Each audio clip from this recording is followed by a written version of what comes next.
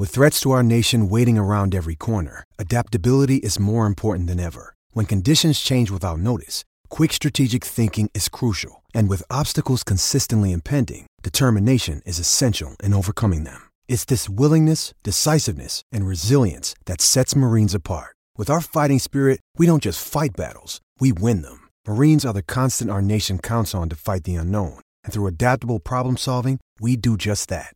Learn more at marines.com. Hello, everybody, and welcome to another edition of the Bengal Tiger Podcast. I'm Matthew Bruni, and joining me once again is Shay Dixon.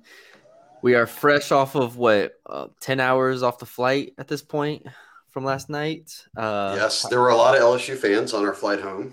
There were. It was a not I don't want to call it somber, but it was a little bit more monotone of a flight. Not a lot of go Tigers and stuff like that, because the Tigers ended up losing to Georgia 50-30 in the SEC championship game. A game that, I mean, there's a lot of ways we can cover this. Just like with every game, it's layered. There's a lot of aspects that we'll get into that I'm sure fans want to talk about. But if we just start from an overall perspective, I actually thought LSU played at a pretty high level. They end the game with 549 yards, 502 of those being passing yards. Obviously, LSU was up by a significant amount in the second half, so make of that what you will. But offensively, they did enough. They put up 30 points on a great Georgia defense. Defensively, I think I'll get into that a little bit more. I was pretty disappointed. Even though they started the game with a 3-and-out, they end up pretty much giving up touchdowns on a lot of the subsequent drives and end up getting blown out. So where you at? How you feeling? And just what was your main takeaway from last night? Oh, boy. I guess on the most base level takeaway, the spread was 17.5. Georgia covers, wins by 20. So that's about what you expect. What I didn't expect was that they would combine to score 80 points. So yes, Georgia, I mean, if we're looking at some silver linings here for LSU, Georgia had not allowed more than 22 points in a game all season. LSU drops 30. That was impressive. LSU holds the SEC championship game passing record now with more than 500 yards. Jaden Daniels goes the whole way in the first half, Nussmeier in the second half.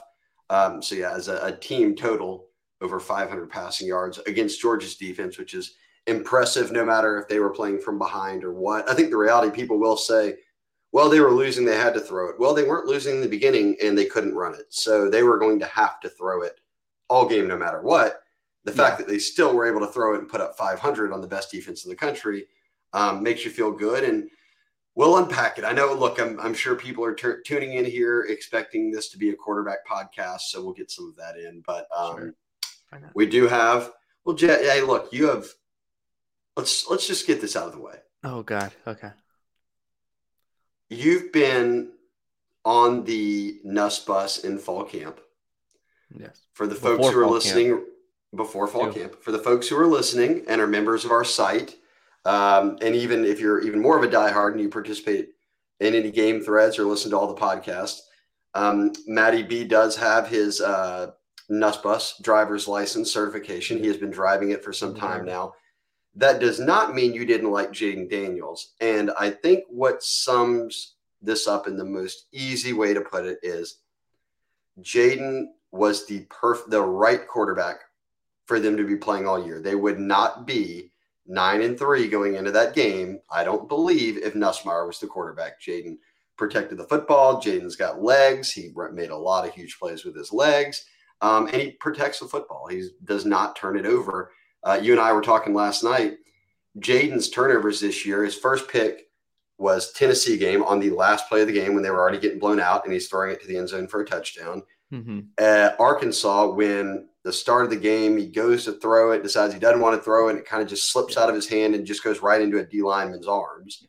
And then last night bounces off Besh's hands onto his helmet, onto another player's hands, and then gets picked off. So those are your 3 interceptions for Jaden this year.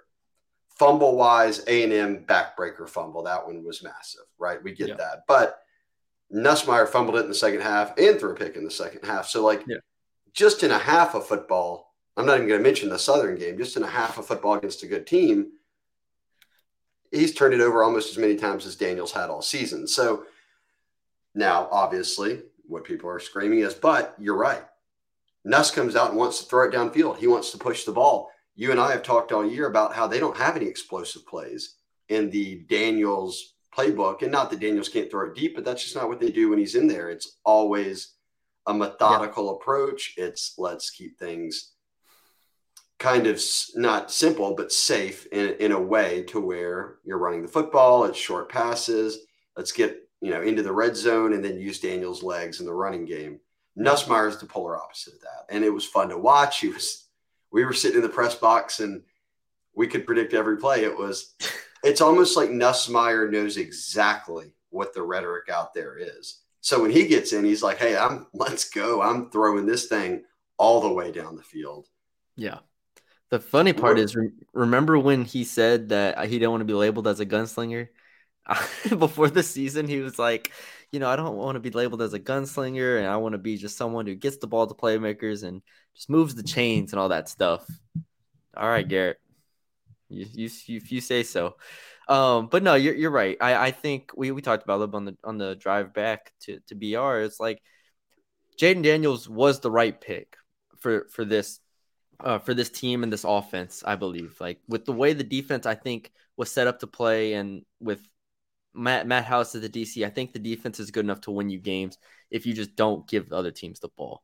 And while I understand, and this is what makes it challenging, is that you have Kayshawn and you have Malik and you have Brian Thomas, you have Jure, you have really good receivers here. And that's why before fall camp even, I went back, it was July 27th, I made a video saying Garrett Nussmeier should be the starter.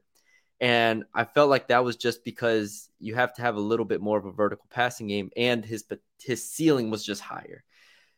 But obviously the floor was much lower with Garrett Nussmeier. Like that was undisputable. And he would have lost you a couple games that maybe, they didn't lose this year. So it's a give and take. Like ultimately, Jayden Daniels, I believe, was the right decision. But to me, Garrett Nussmeier's talent has always been undeniable. And that's what I feel like people just gave up on after the Southern game. After those turnovers, which again were inexcusable, they just gave up on him. And I didn't think that was right. I want to shout out, we always like to include folks from the site on the podcast. Let's see where he is. Tiger Ryder, who actually doesn't have a ton of posts. Been a member of the site since fall camp. Said, and I posted my post-game thoughts. And I actually said, look, the last time we saw Nussmeier in extended action was Southern. And it was bad. He was trying to be a gunslinger, and he was throwing picks and a pick six that was very weird, and it just looked bad. I skipped over. Tiger Ryder points out and just says, hey, just to mention it, Nuss actually did play really well against New Mexico. I totally forgot that game. Like if you were to say, name all 12 teams LSU played this year, I would have struggled to remember the New Mexico game. That's the one, yeah. So Nussmeier, let's see what he said. 9 of 10 passing for 135 and a TD in that one. That's excellent. Yeah. So I think we're at, and again, so I did just want to point out, I know we've pointed to the Southern game a lot. He's actually had backup. Because that's what fans do as well. It's like you go back to, and I don't even blame them. It's hard to get that out of your head when him just tossing the ball to Southern and giving them 7 points. Like that's hard to get out of your head. I do vaguely remember the New Mexico game where he came out and did it, but it didn't matter to people at that point, right? It didn't matter what he did. And it felt that way going into really throughout the rest of the season. It didn't matter what he did because everybody was like, all right, he's gone. Get him out of here, transfer, leave. I just wanted people to remember that this dude, like there's a reason. I wasn't just pulling it out of air, being like, oh, this dude should start. And no, there's nothing. You watch him in fall camp. If you watched him at times last year, you watch him in spring ball, he can throw the ball. And there's something to work with there. That was my only argument. So so now we're recording this on Sunday. The playoff games have been announced, but we don't know where LSU is going bowling yet. I would be surprised if it wasn't the Citrus Bowl in Orlando on January 2nd against a team like Purdue, whoever from the Big Ten that's not in the SEC or in the playoffs or in a New Year's Six Bowl. I'm curious here as we enter tomorrow. Monday is the transfer portal window opens. prior to last night, I think most people thought, well, this all just hinges on Daniels. If Daniels goes pro, or if this is his final year at LSU, well, Nuss would stay, right? He would stay and try to be the starter. If Daniels returns for one more year, then Nuss entering year 3 would probably transfer and look for somewhere to start.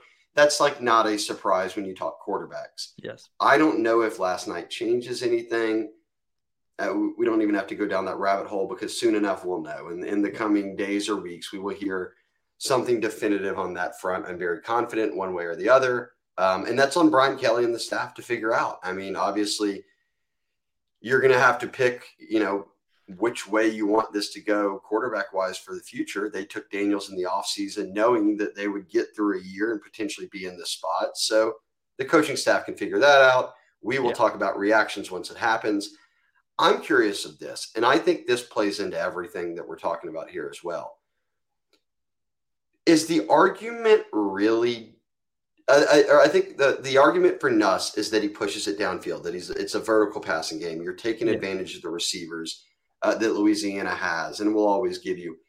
Is the argument really Nuss or Daniels, or is the argument that Brian Kelly and Denbrock and this 12 personnel idea, which essentially Georgia does? I mean, load up heavy, run play action, run the football, lean on 2 tight ends, have a great tight end. It works. I mean, you can get undefeated and through the SEC with that. But is the argument more about those two, or is the argument that, if you run this 12 personnel, you're not doing these things with the receivers, when that approach is great at Notre Dame. It's great at Cincinnati. LSU is so different, even than Georgia in a sense, that Louisiana churns out receivers at such a rate that if you choose that offense, you're kind of potentially not neglecting, but not really leaning in to what your biggest strength on the roster is, which is typically receiver. I think that's a great point. That is the ultimate point here, because that's how we have to look at this, I think, to a degree.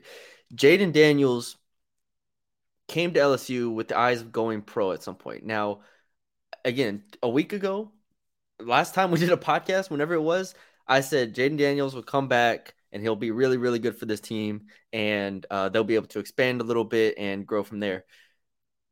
I think while Jayden Daniels is capable of improving and getting more comfortable, the pass game as a whole, I don't think at all would be what Garrett Nussmeier's passing game would be as an offense. And so with that being the case, I think it comes down to the coaches making a stylistic choice of how you want to play offense for the next year, and then even moving past that. What do you want to instill in this offense? What do you want this offense to be under Mike Denbrock and Brian Kelly?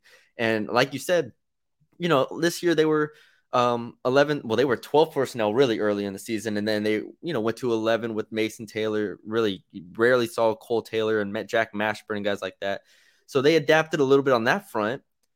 Will they continue to adapt, or are they going to get in these tight ends, whether from the transfer portal or from the freshman class, and be like, all right, now we can run the offense we want to run?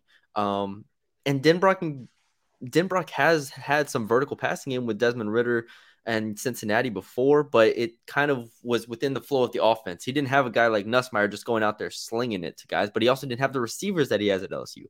It's one of the biggest questions, I think, of the offseason is, how is this offense going to be molded moving forward? And I think it starts with the quarterback position of Garrett Nussmeier and Jayden Daniels, essentially who they choose to a degree. And because of, like you said, if Nussmeier comes back, that means if Daniels and Nussmeier return, I think then they've both been told, it's a competition at this point. And I think that's going to be really, really interesting going into the offseason to see how that plays out. I think just because of the modern era of the transfer portal and quarterback more than anyone being the first to try to leave, that it's tough to imagine a world where all, both those guys come back. But I don't know. Again, we're speculating. We'll find out eventually, and then we'll react to it. But I was just curious, and it sounds like you agree with me. And look, I'm not saying that a 12 personnel offense where you're heavy on tight ends, you're running the ball a lot, you're doing a lot of play action. You're not just out there vertical passing it all game looking for explosive plays. I'm not saying that can't win here, because that would be very stupid of me. Georgia just dropped 50 on LSU running 12 personnel. So, and they're undefeated. Yeah. The Todd Monken offense is not far off from what Denbrock and Kelly do. I just think, which we talked about, that LSU, especially when you're in Louisiana with these receivers, puts you in such a unique situation that you really have to think, how far do we want to lean into 12 personnel versus how far we want to,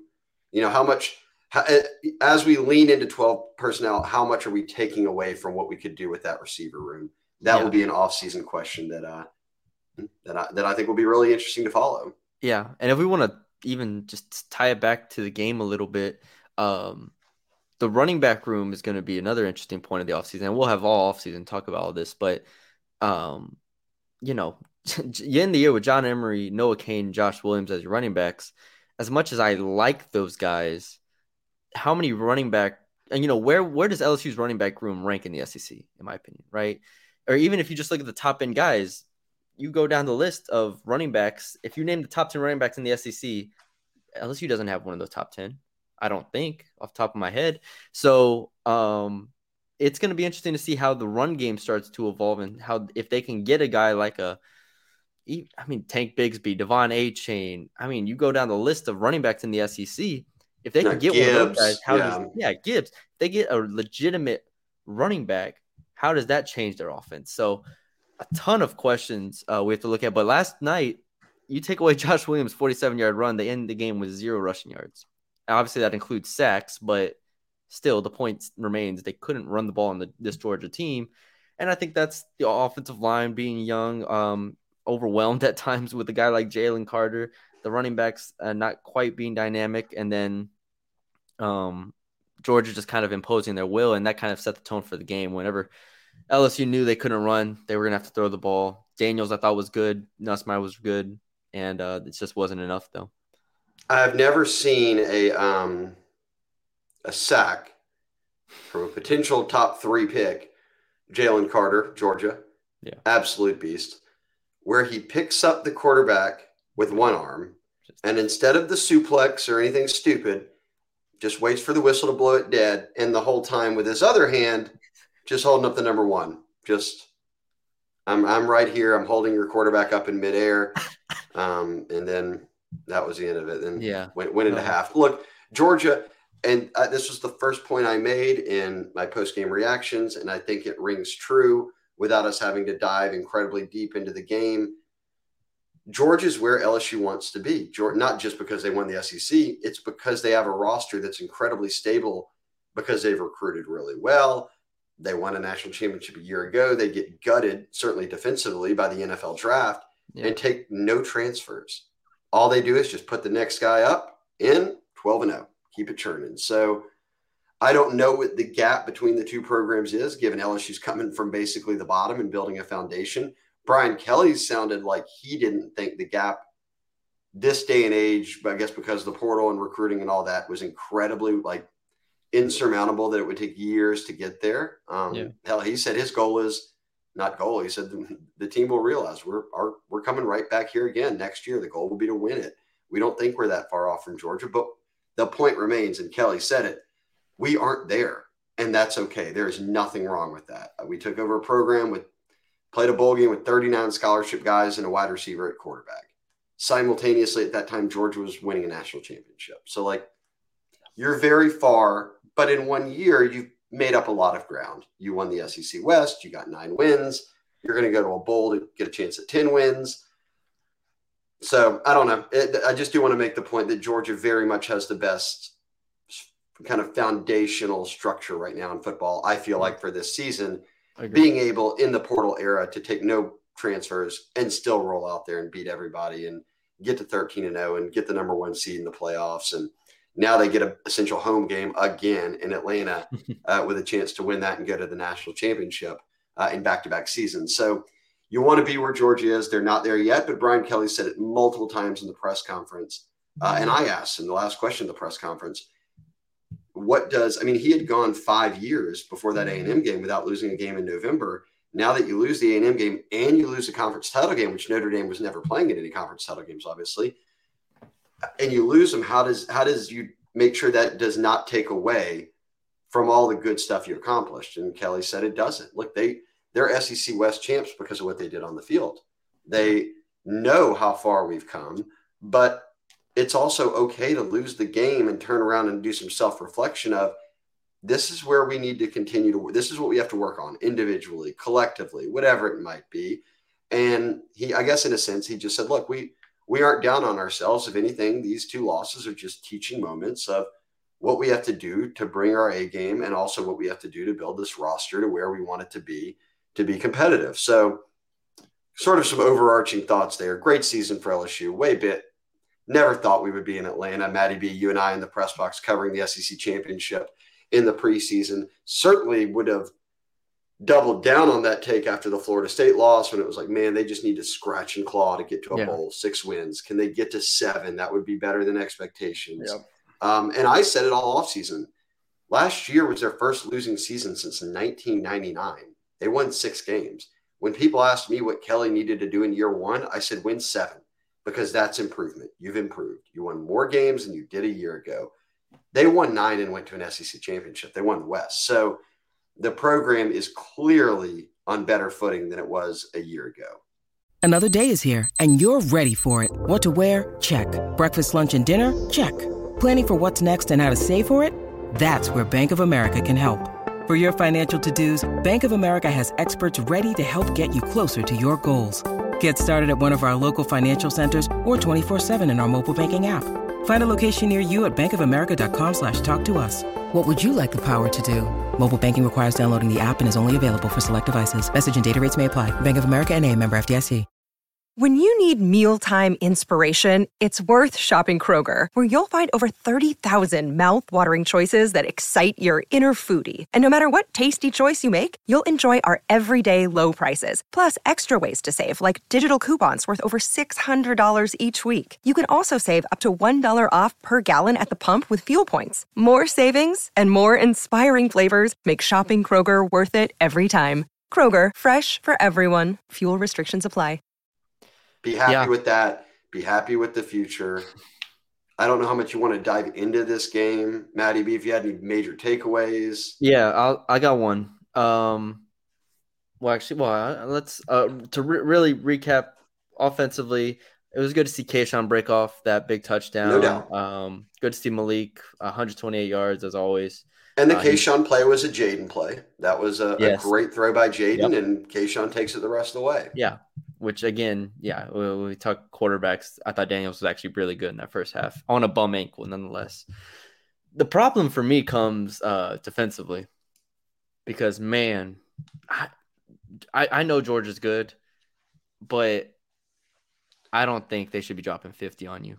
I really don't. Nobody should drop 50 on you. Yeah, nobody should be dropping 50 on you, especially with how you played against again, Tennessee was like something, but Tennessee's offense is better than Georgia's. Obviously, as a team, they're not. But you start the game with a 3-and-out, and I was actually like, okay, this looks good. This looks great, actually. Start the game with 3-and-out, and the defense looked physically ready, looked mentally ready, prepared for what Georgia was doing in the run game. And I was like, okay, this is good. You go down 7-0 on the kick, on the blocked kick, which we'll talk about later, but I want to talk about defense for now. Get the sudden change on the interception, allow a touchdown. So that's not great. 14 points for Georgia, and that really wasn't completely on you. The following 3 drives go Georgia, 9 plays, 58 yards, missed field goal. Georgia, 13 plays, 76 yards, touchdown. Georgia, 5 plays, 58 yards, touchdown. And I feel like that was where Georgia was able to pull away in the second quarter, and that's really where I was disappointed with this defense for not buckling down and stopping Georgia. And then from that point on, even from the first that first touchdown with 5:06, I don't know where the time is. Was this 2:28 left in the second quarter? It felt like LSU defense just faded, and it went back to that A&M form where they were just getting pushed around, and that was pretty disheartening to me to watch Georgia just pound them in the run game, but then also hit them over the top a good amount. Stetson Bennett, what did he finish? Stetson Bennett ends the game 23 of 29 for 274, 4 touchdowns, no picks. 80% passer, 80% completion percentage. It felt pretty easy for him for the most part. 80% completion percentage. Yeah, that was pretty disappointing because I expected them to bounce back. I had this game 23-13. So I was way off, obviously. So did I. But I had this as a lower scoring game, and I thought LSU's defense would bounce back from the A&M game, and they didn't. And that's pretty disappointing to me. How much of this are we being prisoners of the moment of the past 2 weeks and not just taking a step back and realizing the defense just is what they are? They patchworked a bunch of transfers at corner. They lost Mason Smith, their best player, on the first play of the first defensive drive of the year. They essentially leaned on Harold Perkins for half the season to make all the plays for you at linebacker. Baskerville was a guy who we weren't even sure was on the team in the spring. He's your core. Ali Gay didn't, light the world on fire this year. BJ was going to be your best edge rusher. You needed Mekhi Wingo as a transfer to step up and essentially be your interior. Jaquelin Roy had a year. But how much of it, we're criticizing them because you don't like seeing Matt House's defense just get gashed. Yeah. A&M and Georgia just run. But how much of it is this is week game 12 and 13 with a team that has no real proven depth, that was already patching it together, where you almost have to step back and say, I'm surprised that didn't happen every week. No, I agree. And I think it's good that we good cop, bad cop this. So, but yeah, you're definitely right. The proven depth part of this is the biggest, because I even mentioned on the podcast when Ali Gay was like, nobody's fresh at this point. And I mean, that's across the country. Nobody's fresh, obviously, right? You go Utah, USC, those guys are dead tired. Like, everybody's tired right now. But the difference is there's some accumulated depth at Utah. There's some accumulated depth at Georgia. I just, that's the difference to me. At Michigan, there's some depth there that can help you through those tough times. And LSU doesn't have that at this moment. I think we saw that with A&M, even though the starters were getting blown off the ball. I don't want to blame this on backup defensive tackles. Of course, not I think BJ Ojolari struggled in the A&M game. There were guys that struggled in the Georgia game that were starters, but as a team, as a whole, it's just not quite where the talent level needs to be as a defense to get to that level that they obviously will need to be at to compete with Georgia on a consistent basis. So, yes, you are right, 100%. They have overachieved this year as a defense, and that's why for a lot of this year I was like, man, how good is this defense? Are they top 3 in the SEC? I think just like the entire team, they overachieved. And then later in the season, we kind of see them come back to earth a little bit because the talent is, I think we were right going into the season, having them at 8 wins. It's kind of the talent of an 8-win team that had just played really, really sharp when it mattered most. And that's what Brian Kelly said, right? It's about making plays, or it's about being your best when your best is called upon. And this team did that for the most part. Yeah, it's that and the margin, and it all plays into what Kelly has said many times, whether they won or lost, the margin for error with this roster was so thin that they needed to be kind of on point all the time. And when you're not, you see the result. And look, Georgia's way better than LSU. So I'm not going home and screaming if I'm an LSU fan about the result of last night. It is what it is. I think most LSU fans probably just walk away curious about the quarterback competition, what it all means moving forward. I'll ask you this, and we've said this a number of times. Let's touch on special teams. Okay, good.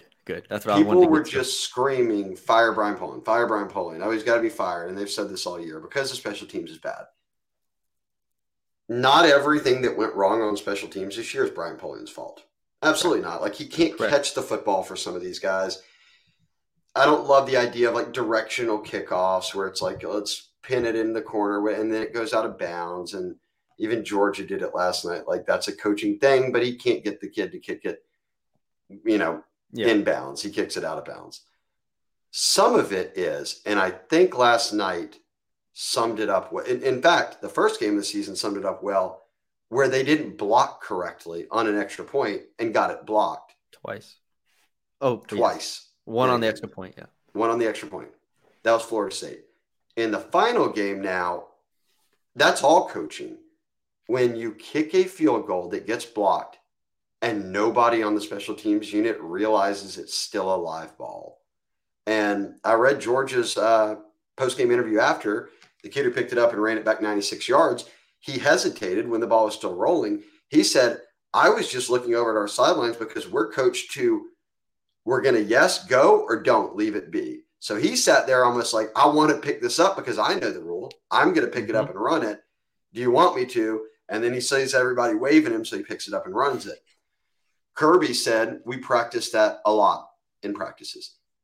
LSU had very clearly never addressed that. And if they did, somehow all 11 guys that are on that unit didn't think about it. Like Kelly said it after the game. He said, that's on me. He didn't name anybody. But he said, we have to coach that. And it was very clear that that moment wasn't coached.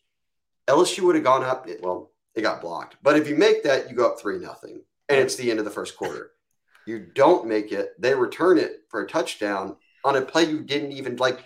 If it got blocked, they scooped it. All of LSU's running after the guy. They make some blocks. And it's just, man, what bad luck. LSU just didn't know the rules. That is by far the biggest special teams coaching moment of the year for me. Like, it was very clear that all 11 guys who were on special teams had no clue that was still a live ball. I mean, how the kick even gets blocked. I remember when I went back and watched the highlights, I was like, I forgot it was that close of a kick. Like, what was it, a 30-yard field goal? Like, it was like ridiculously close kick to where, and I know the snap was a little high, so he brought it down, but like, A, the kick should have never been that low, but B, again, why are we having to worry about blocked extra points and field goals at this point in time in the year? That's the first thing. The second thing is, and we talked about this as well, is he could have picked that ball up like 5 seconds earlier. LSU was already walking off the field like as soon as it got blocked. And that goes to your point of they had no idea, zero idea that the ball was live and that it was a threat to be scored. Zero idea. And for him to be standing over the ball for 5 seconds, being like, "Can I go? Should I go?" And LSU just on the sideline, damn. They had already walked off the field. Like, and then he finally picks it up and goes, and you're just like, it really was.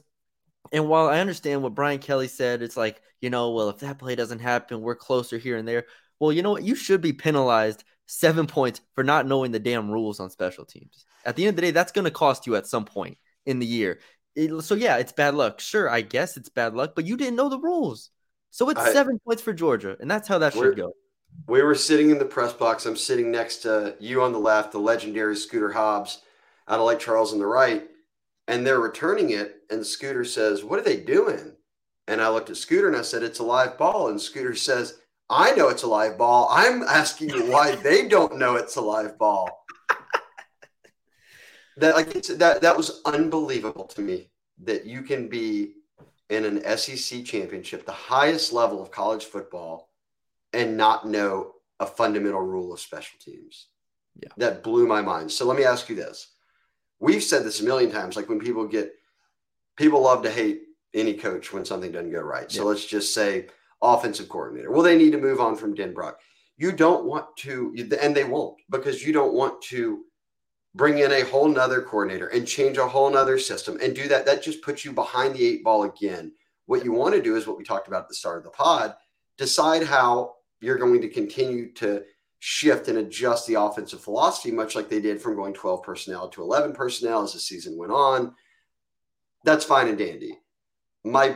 I'm reading everyone. Fire Brian Polian. Look, I know he's the recruiting coordinator. He played a massive role in kind of heading up the transfer portal a year ago.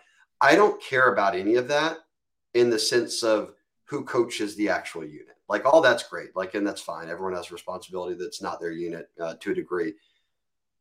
I just want to judge this purely on special teams. I don't really care what everybody else does with their job. If the special teams unit's not coached up enough, I don't really care who's coordinating. And this is not at Brian Polian at all. I wouldn't care who was the coach. I don't care what you're in charge of that's not special teams if your actual main role is not good. Now, I don't know how much of it you can put on him, coaching, the actual players. I don't know. My thing is this.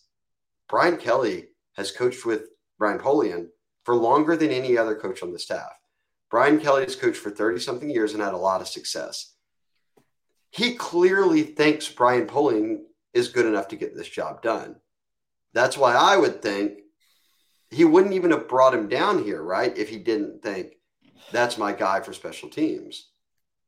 Now, at the same time, you can call him sour or whatever.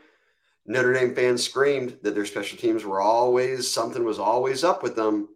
This year they had excellent special teams. So I don't know. I don't fire coaches. I don't hire coaches. I don't even know what happens in the film room where you break it down and you understand responsibilities. I don't understand if he's teaching it and the guys just aren't getting it.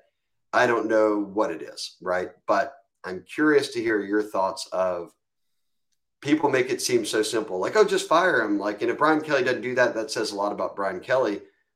Does it say a lot? Well, why weren't you saying that when he brought him down here? He knows exactly what he's getting. And if that's the product, you would have thought he would have fired him a long time ago. So I don't know. I'm at an odd crossroads where it's like, how much of it is on the coordinator? That moment's on the coordinator.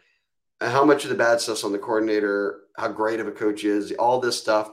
That's on Brian Kelly to decide. But I do feel like there is a faction of this fan base that will look at that. And if he's still the special teams coordinator next year, will say, man, I don't know. Well, I don't know. I mean, hell, they should be skeptical at this point. And it's like Brian Kelly obviously shouldn't give a damn what anybody says at this point. If he trusts Brian Polian, and I don't think Kelly does give a damn about anything outside. I think if you've been a coach for 30-something years, at this level, and you've gotten that much success, I'm with you. You trust your gut and what you know and what you see. You don't care about anything else. And I can promise you, and this is another thing, it's like I can promise you Brian Kelly is as frustrated with special teams as all the fans more frustrated. Probably definitely more frustrated. Definitely more frustrated. And I would think Brian Polian is as frustrated as anyone is. So, you know, I am not trying to pick on Brian Polian here, but he's a coach who makes money. Like, it's different than when we say something about a player and it's like, well, you know, they're college kids. It's different. Polian's been a head coach before. He's been around the block. He's not going to think that anything about this year's special teams performances were good. I just was curious if you think that that's something that has to be addressed in the offseason or it's going to be interesting because you can bring in, like, there are different analysts and people that you can bring in that aren't going to make headlines that can help you significantly in those regards. But the staggering part is, like you said, Brian Polian has been a head coach at Nevada, which is a good job. Like, it's not like he was a head coach at freaking a FCS school, a small FCS school or anything like that. Like, this is a guy who's been around the block. So I do think there's a balance here to where players, it's coaches. Obviously last night was really unacceptable. And I think Brian Kelly, when assessing this team, is going to assess the special teams position, coach rather. And I just don't think there will be many, if any, coaching changes, barring them getting hired away for an upgraded job. But I just can't see many changes. Again, Denbrock not going anywhere. House not going anywhere unless he gets hired as a head coach somewhere once. I don't know what his aspirations are, but, you know, something like that. Brad Davis, like, you know, guys, I just don't see the 10 on-field coaches changing very much at all. And so you could say that that's a bad thing, I guess, but I think it's a pretty good thing because you need continuity in this program from top to bottom, from players to coaches, administration, analysts, everything. You need consistency. And I think that's what Brian Kelly's going to try to have this offseason. I'll wrap up on this thought too, because it's like special teams is one of those things. And I'm not, like Brian Polian said it before the year. He said, y'all were spoiled with, you know, Cole Tracy and Cade York, which is to a degree is right. Like, you're not just going to roll out every year an NFL kicker in Cade York who can just kick you 57-yard field goals. Hell, Ramos has been really, really good this year. I mean, Ramos is a walk-on that Greg McMahon brought in, and he's been solid for when you've needed him to do it about what I expected, if not maybe a little bit better than I expected. He's not going to kick it from 50 yards, but it was about what I expected. Here's my thing. I've been around this program 20 years. Thomas McGahee, who's been in the NFL a long time, is one of the best special teams coaches I've ever seen. The same, I would put into that same category a guy like Greg McMahon, who Edo hired and was here the past and went and found all these kickers and recruited well at, you know, a number of different spots. Excellent mind, had been in the NFL forever. Both those guys, none of these kind of things that we were talking about ever happened. There were never times where people blocked wrong on extra points. There were never times where you just couldn't find a returner because everyone was fumbling it and didn't know, to catch it or not catch, whatever it might be, or that they didn't know the rule of getting a field goal blocked and it still being live, that it's not like an extra point that where it just immediately is blown dead. I have seen excellent special teams coaches here. None of that stuff ever happened. Special teams should be an area that beyond, like, you've got like some amazing kicker like Cade York and you're kicking 57-yard field goals for the win in the fog at the Swamp, or things like that, or you've got an electric return man who's like going out and scoring a few touchdowns for you, or can really swing field position a couple of times, Tyrann Mathieu style. Beyond those things, special teams should be an area you never talk about. Like, you shouldn't even notice it. We talked about it every game this year. In my mind, that's what I can't get past. Special teams, for me, long snapper sums up what special teams is about. If you never hear the long snapper's name mentioned all year, he did an excellent job. If we don't have to talk about special teams, they did their job. Yeah. We talked about special teams every single week. Yep. And that was obviously just a staggering moment there. So, and it kind of it changed the trajectory of the game. Whether I don't think they would have beat Georgia if it didn't happen, but damn, it would have been a better game than what we got if that didn't happen. So that's disappointing on that front. But yeah, I think we covered everything else though. Shay, I think we got. This was one of our longest podcasts. I figured with that blowout, it'd be one of our shorter ones. Hey, get people home. Maybe they got they're probably already on their flights that they're flying. But hey, get people on the way back. But we will find out here soon what the bowl game is. If everyone that I've talked to still says it will looking very, very much like the Citrus Bowl, which would be January 2nd in Orlando, which, if anything, you get a little walkthrough before you have to go back to that same spot to play Florida State in the opener next year. But against someone like a Purdue, who obviously lost to Michigan last night in the Big Ten championship game. But we'll find that out for sure. That is not take it to the bank yet. But barring them going to the Vegas Bowl, which I don't think they will, and that would be crushing for recruiting because of the date. It's on December 17th. Mm-hmm. Our guesses were probably 4 weeks away, right, Maddie B? We've got a month without football here, would be the guess. Yeah. Brett McMurphy just started tweeting out some of the ones. Well, we already know all the P6 ones, but like Southern Miss and Rice are playing in the Lending Tree Bowl, for those wondering. Breaking as of a minute ago. Well, there's some Hattiesburg folks listening in, and they're going to be happy to hear that Southern is bowling. There you go. But LSU fans probably still don't like hearing Southern after the baseball series last year. So don't want to hear about Southern Miss. But all right, that's all we got. We hope y'all enjoyed it. We jumped around. We covered everything. Quarterback, the game, special teams, everything. And we will have a mailbag tomorrow. How many of the mailbag questions are just going to be quarterback or special teams related? All of them are going to be quarterback and special teams. Here's the reality. We'll have the mailbag pod for you on Monday. But Monday also opens up the transfer portal. Yes. You've seen a lot of kids talking about entering the portal. Unless they have graduated college already, they cannot actually enter until Monday. We have not seen a single, at the time of this podcast, LSU kid enter. We do expect a number of them to enter, but way more so natural attrition. And what we mean by that is this is what the portal's for. I'm not playing. I'm not sure how much playing time I'll get next year. I'd like to go somewhere else and try to get on the field. That's expected. So we will have plenty of transfer talk. You've got the hat on. Bengal Tigers still a year for $1. That's not going to last much longer. And you get the free hat. So if you've been listening to the podcast or YouTube, or you just stumbled on us, we do have the website where we spend all of our time on On3 and the Bengal Tiger. And we're growing rapidly there. So shout out to all them. Shout out to everyone who wore their Bengal Tiger hats. Some people have been wearing to the PMAC, they said, wearing them to the games. Send us pictures. We need the picture of the legendary Sweet Larry, who Marietta, Georgia native, evidently made the big screen at the game in his Bengal Tiger hat in his backyard in Georgia.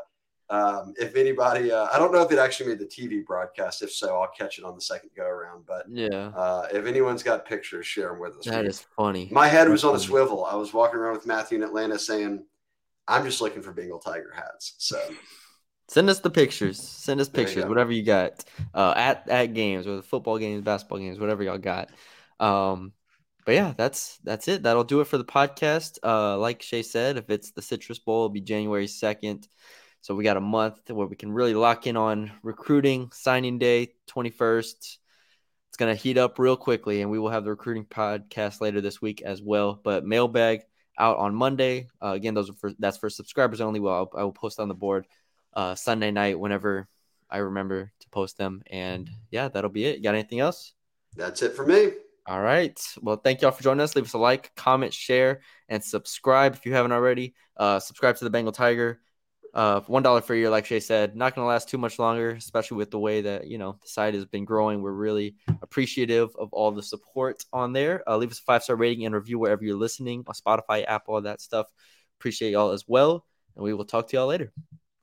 Confidence starts with loving who you are. And when your skin feels nourished and glows on the outside, you naturally radiate confidence from the inside. Give your skin a glow up with Osea's clinically proven Mega Moisture Duo. This ultra-hydrating body care features 2 of Osea's best sellers, Undaria Algae Body Oil and Undaria Collagen Body Lotion. These seaweed-powered heroes use skincare-level ingredients normally reserved for your face for results you can see and confidence you can feel. Osea has been making clean, clinically proven seaweed-infused face and body care products for over 28 years. This luxurious skincare is vegan, cruelty-free, and climate-neutral certified, so you never have to choose between your values and your best skin. Glow from the inside out. Get 10% off your first order with code GLOW at OseaMalibu.com. That's OSEA Malibu.com, code GLOW.